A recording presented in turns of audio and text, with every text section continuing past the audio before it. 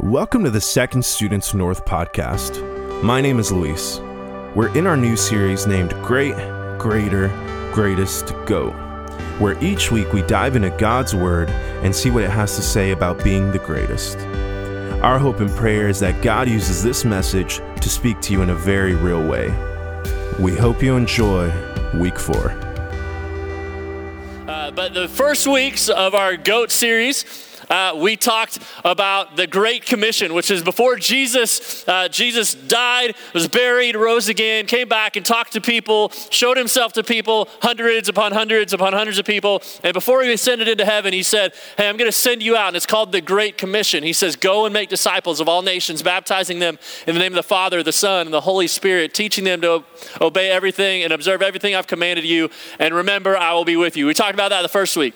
Second week, Randy talked about something that Jesus said was greater. The Bible says is greater. He says, greater is he that is in you than he that is in the world. Kind of talked about what that meant. And then last week, David talked about the greatest commandment. They said to Jesus, they said, what's the greatest commandment?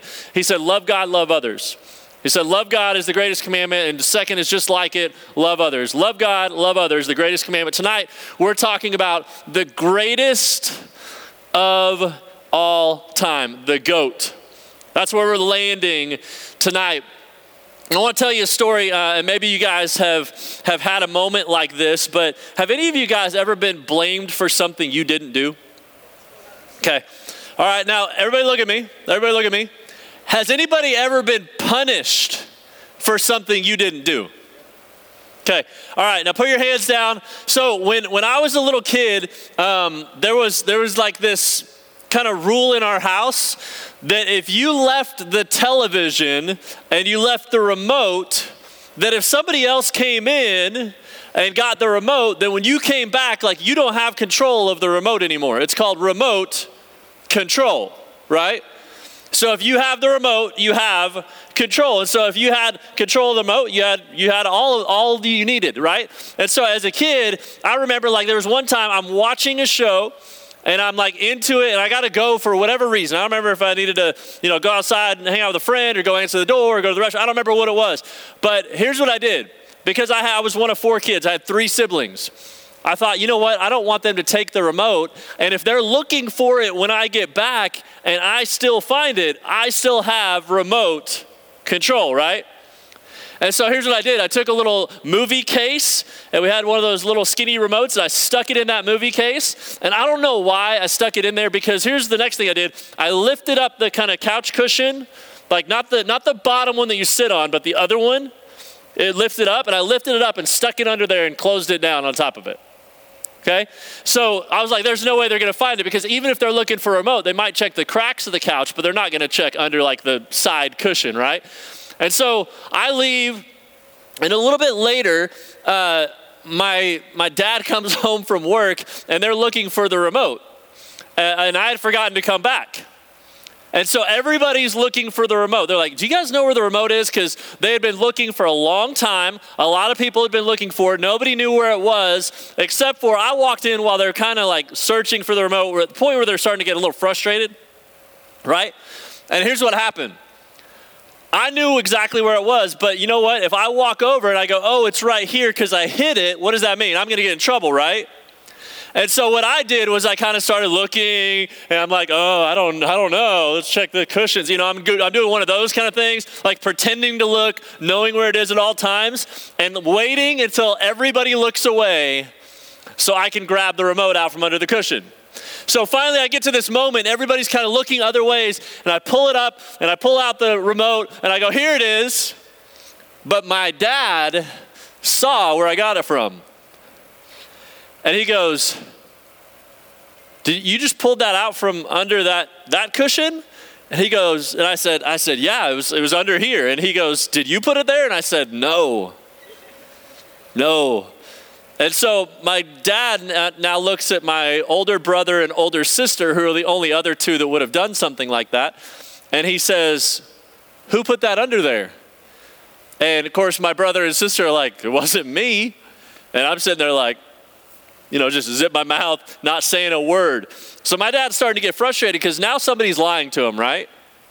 But because I found it and I was so shocked he for some reason believed me. I don't know why. So here's what happened. So now he's talking to my older brother and my older sister, and he's like, which one of you did this? And back, when I grew up in our household, like you'd get a spanking if you lied, right? And so he'd say, I'm going to give you guys a spanking if you don't tell me the truth. Somebody needs to tell me the truth. And so I kid you not, I watched while my brother and sister got a spanking for lying about something I did and lied about. And I sat there and I was like, I'm just sitting there like crying, like, no, this shouldn't happen. I was like, Dad, I lied. No, I didn't do that. I was like, yes, I'm so glad that's not me. And they never knew. Like, I told my sister this, like, within the last year. She's like, I don't remember that, but how sick are you to watch us get punished for what you did, right? And that was a moment, like, I will never, ever, ever forget. Because I knew 100% of the way I deserved what they were getting. I deserved the punishment that they were getting. I want to read you a passage of scripture. We're going to look at one passage of scripture, just 3 verses tonight for just a couple of minutes. Romans 5, chapter 6, verse 8. Here's what it says, starting in verse 6. It says, you see, at just the right time, when we were still powerless, Christ died for the ungodly. Christ what? For who? The ungodly. Very rarely will anyone die for a righteous person, though for a good person, someone might possibly dare to die. Here's what it says. Listen to this very carefully. You can read it. It says, but God demonstrates his own love for us in this. While we were still sinners, Christ died for us. While you and I were still sinners, it says God demonstrates his love to you and to me, that while you and I were still sinners, Jesus died for you and for me. So I want you to think for just a moment about a couple things. I want you to think about acts of love. Like, what would be a good demonstration of love? Now, most of you guys dying. Yeah, I love you. Like, no, like that's not necessarily true, right? But what would be a good demonstration of love? A lot of people don't know this, but when I don't ever tell this, I don't know if I've ever told this story. But when I decided I was going to marry my wife, I wanted to propose to her, and I bought a ring and all this kind of stuff, and she didn't know what was going on, and I planned a date. And so I planned this really special date. And here's what I did. I said, hey, I'll be there to pick you up at this time. And it was like 6 o'clock or whatever. And I said, I'll be there to pick you up at 6 o'clock. So 6 o'clock rolls around and the doorbell rings and she goes to the door and it's not me. It's one of our friends who was her roommate. And her friend hands her a rose that has a little note attached to it. And the note says, hey, I'll see you in a little bit. Have fun. Something along the lines of have fun remembering some of my favorite memories. And so then our friend, drives her to another place, and there's some other people at this place. And she went to a couple different places. One place she went was the house that I lived in, and my sister was there. My sister handed her a rose, and it had a little note about why I loved spending time with her at the place. I lived with a couple other guys, and we'd come over and eat lunch together, like in between classes, because we were in college at the time. And it had a little note about that. And then another place she got to go was she had 4 girls that she discipled and she mentored and spent a lot of time with that were a little bit younger. And they handed her a rose, and it talked about how we had this amazing time. One time the fountain got, like, people put bubbles in the fountain and all that kind of stuff. And so, like, we pulled out the bubbles one time. It was one of our early dates. We were just, like, at the end of a date, we just went out there and we were, like, trying to make shapes like you do with clouds. Like, you look at clouds, you're like, oh, look. And we try to make shapes out of bubbles. It was stupid, right? But I loved her, and so it was so much fun. And so, like, that was a memory. And then she went to another place, and it was a girl who was her accountability partner. And it was a place on our campus. There was a cross on our campus, and her and I would go and talk, and we'd pray together. And her accountability partner handed her a rose with a note on it. And then my friend took her into town and into Oklahoma City, a little bit further away from our campus. And she went to the place where we had our first dance. We had set up a dance when we were freshmen. Me and one of my buddies set up a dance with a bunch of our friends, and her and I had our first dance on this little patio, this little deck outside, and her best friend A couple of her friends were there, and her best friend, maid of honor, ended up being the maid of honor, handed her a rose and had a little note about that. And then she finally got to come, and she was blindfolded. And she got to come to where I was. And I was out, there's this lake, big lake, with a gazebo out on it that kind of stuck out. And the gazebo was there, so I kind of lined the whole thing with all these candles and stuff like that to make it just kind of a beautiful scene, right? And so she pulls up, and she doesn't do what she's supposed to do. She doesn't walk down the little candle path that was beautiful, right? She kind of walks to the side. But it was an amazing, just a cool experience for me. Because I got to spend a lot of time planning something to demonstrate my love. And of course, I got down on my knee and I said, I love you, will you marry me? There's a little bit more to it. But I said, I love you, will you marry me? And the first time she said no, but then, no, I'm just kidding. She said yes. You guys are like, what? No, she said yes. But here's the thing, like when I think back on some of the things that I've done to show and demonstrate my love for my wife, there's sometimes I've gotten it really wrong. And there's sometimes I think I've gotten it right. And that was one of those times that I put in a lot of effort. I thought a lot about it. I involved a lot of people because I really was desperately in love with my wife and I wanted to marry her. And so I put this big plan into place to let her know how much I loved her, to let her know how special she was to me, to let her know that I wanted to be in a marriage relationship with her. That I wanted to take our dating relationship to a completely different level. And so I demonstrated my love for her by doing a lot of those things. Now, I got to be honest. I think there's a lot of times I get it wrong, but I feel like that was a pretty good demonstration of love. But this passage we're talking about today talks about the way God demonstrates his love for us. And I might have had a good demonstration of love, but God's demonstration of love was the greatest of all time.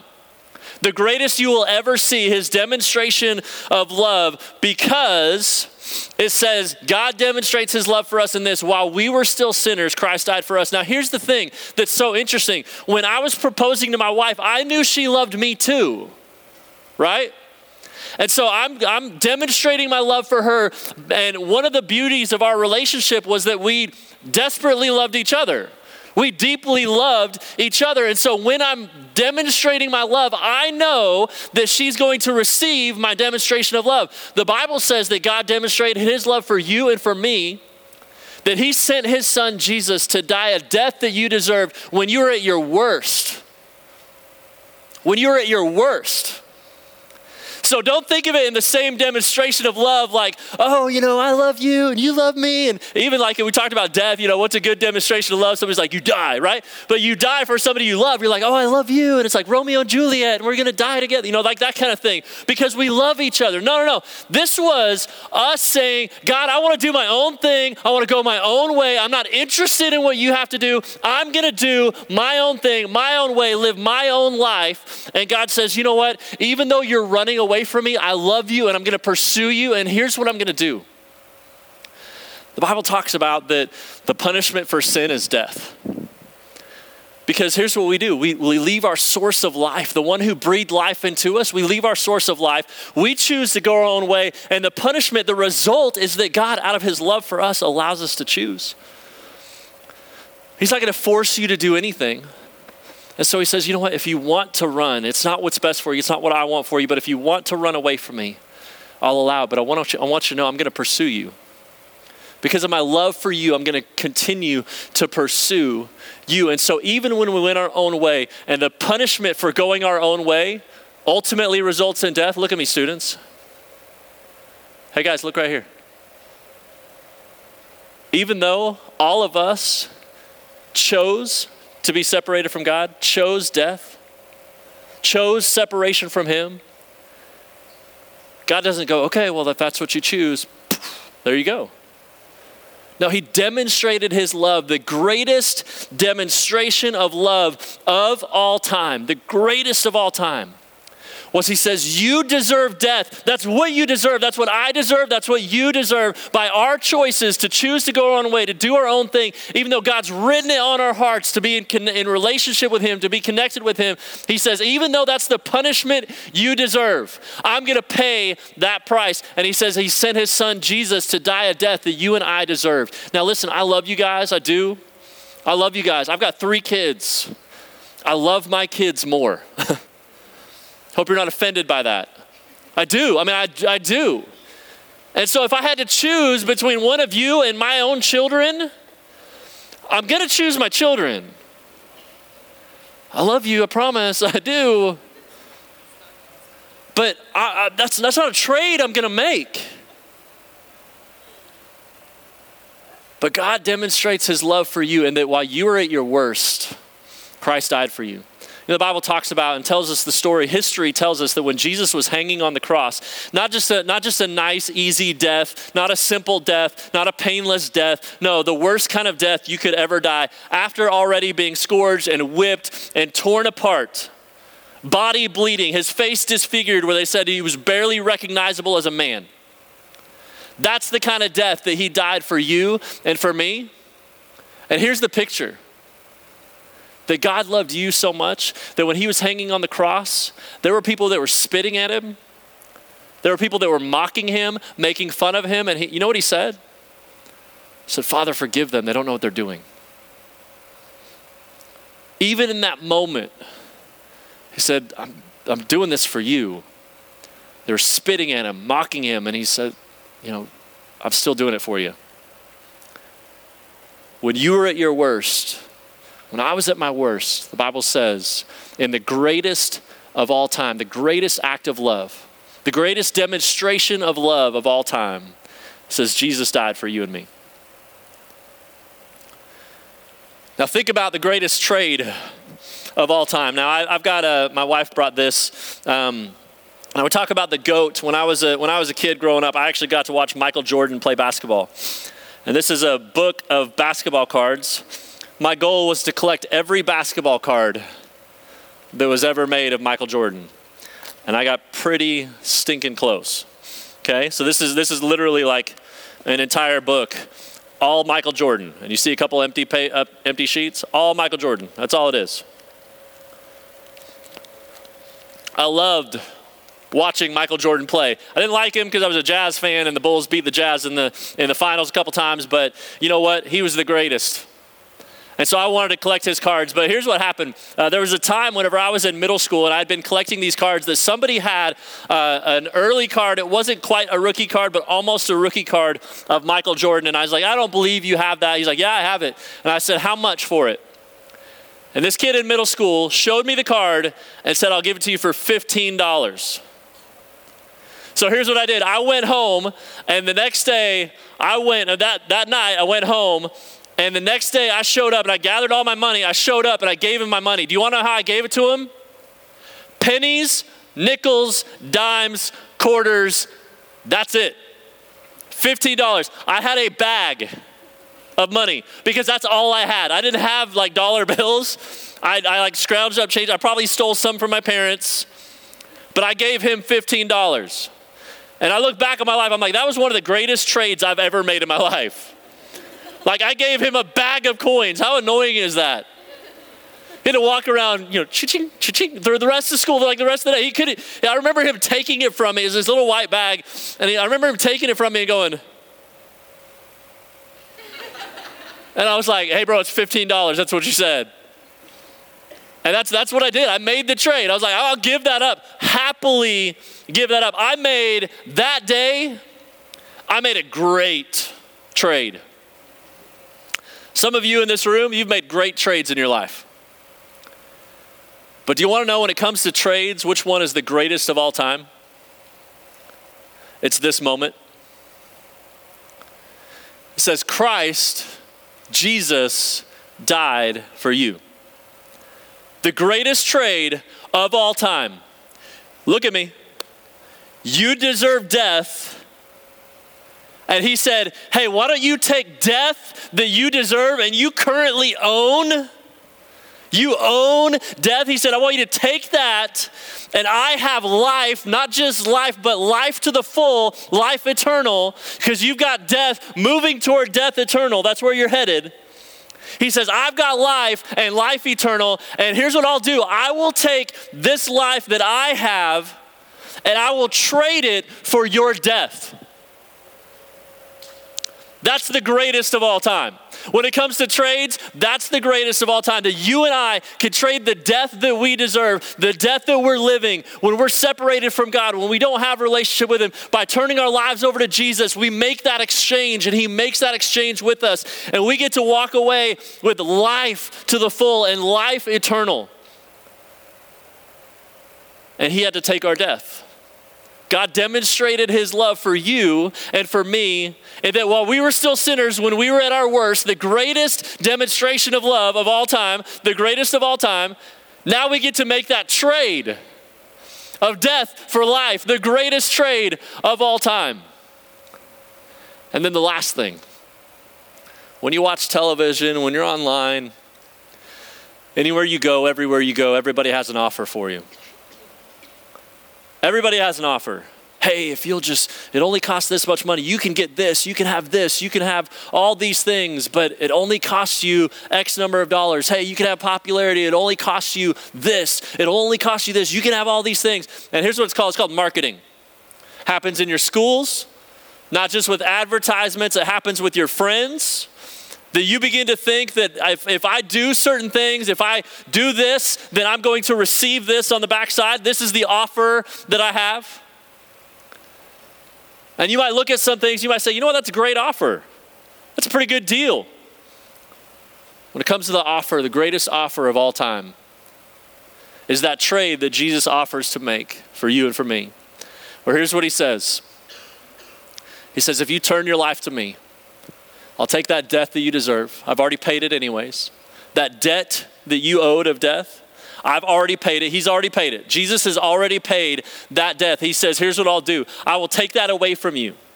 Instead of you spending forever separated from me in hell, I'm going to take that away because I've already paid it. And if you'll just trust in me, if you'll surrender your life to me, then here's what I'll do. I'll give you life to the full. I'll give you life eternal. And he offers us the opportunity to make the greatest trade of all time. Some of you have never made that decision. You're going to have an opportunity tonight to make the greatest trade of all time. To receive the greatest demonstration of love of all time.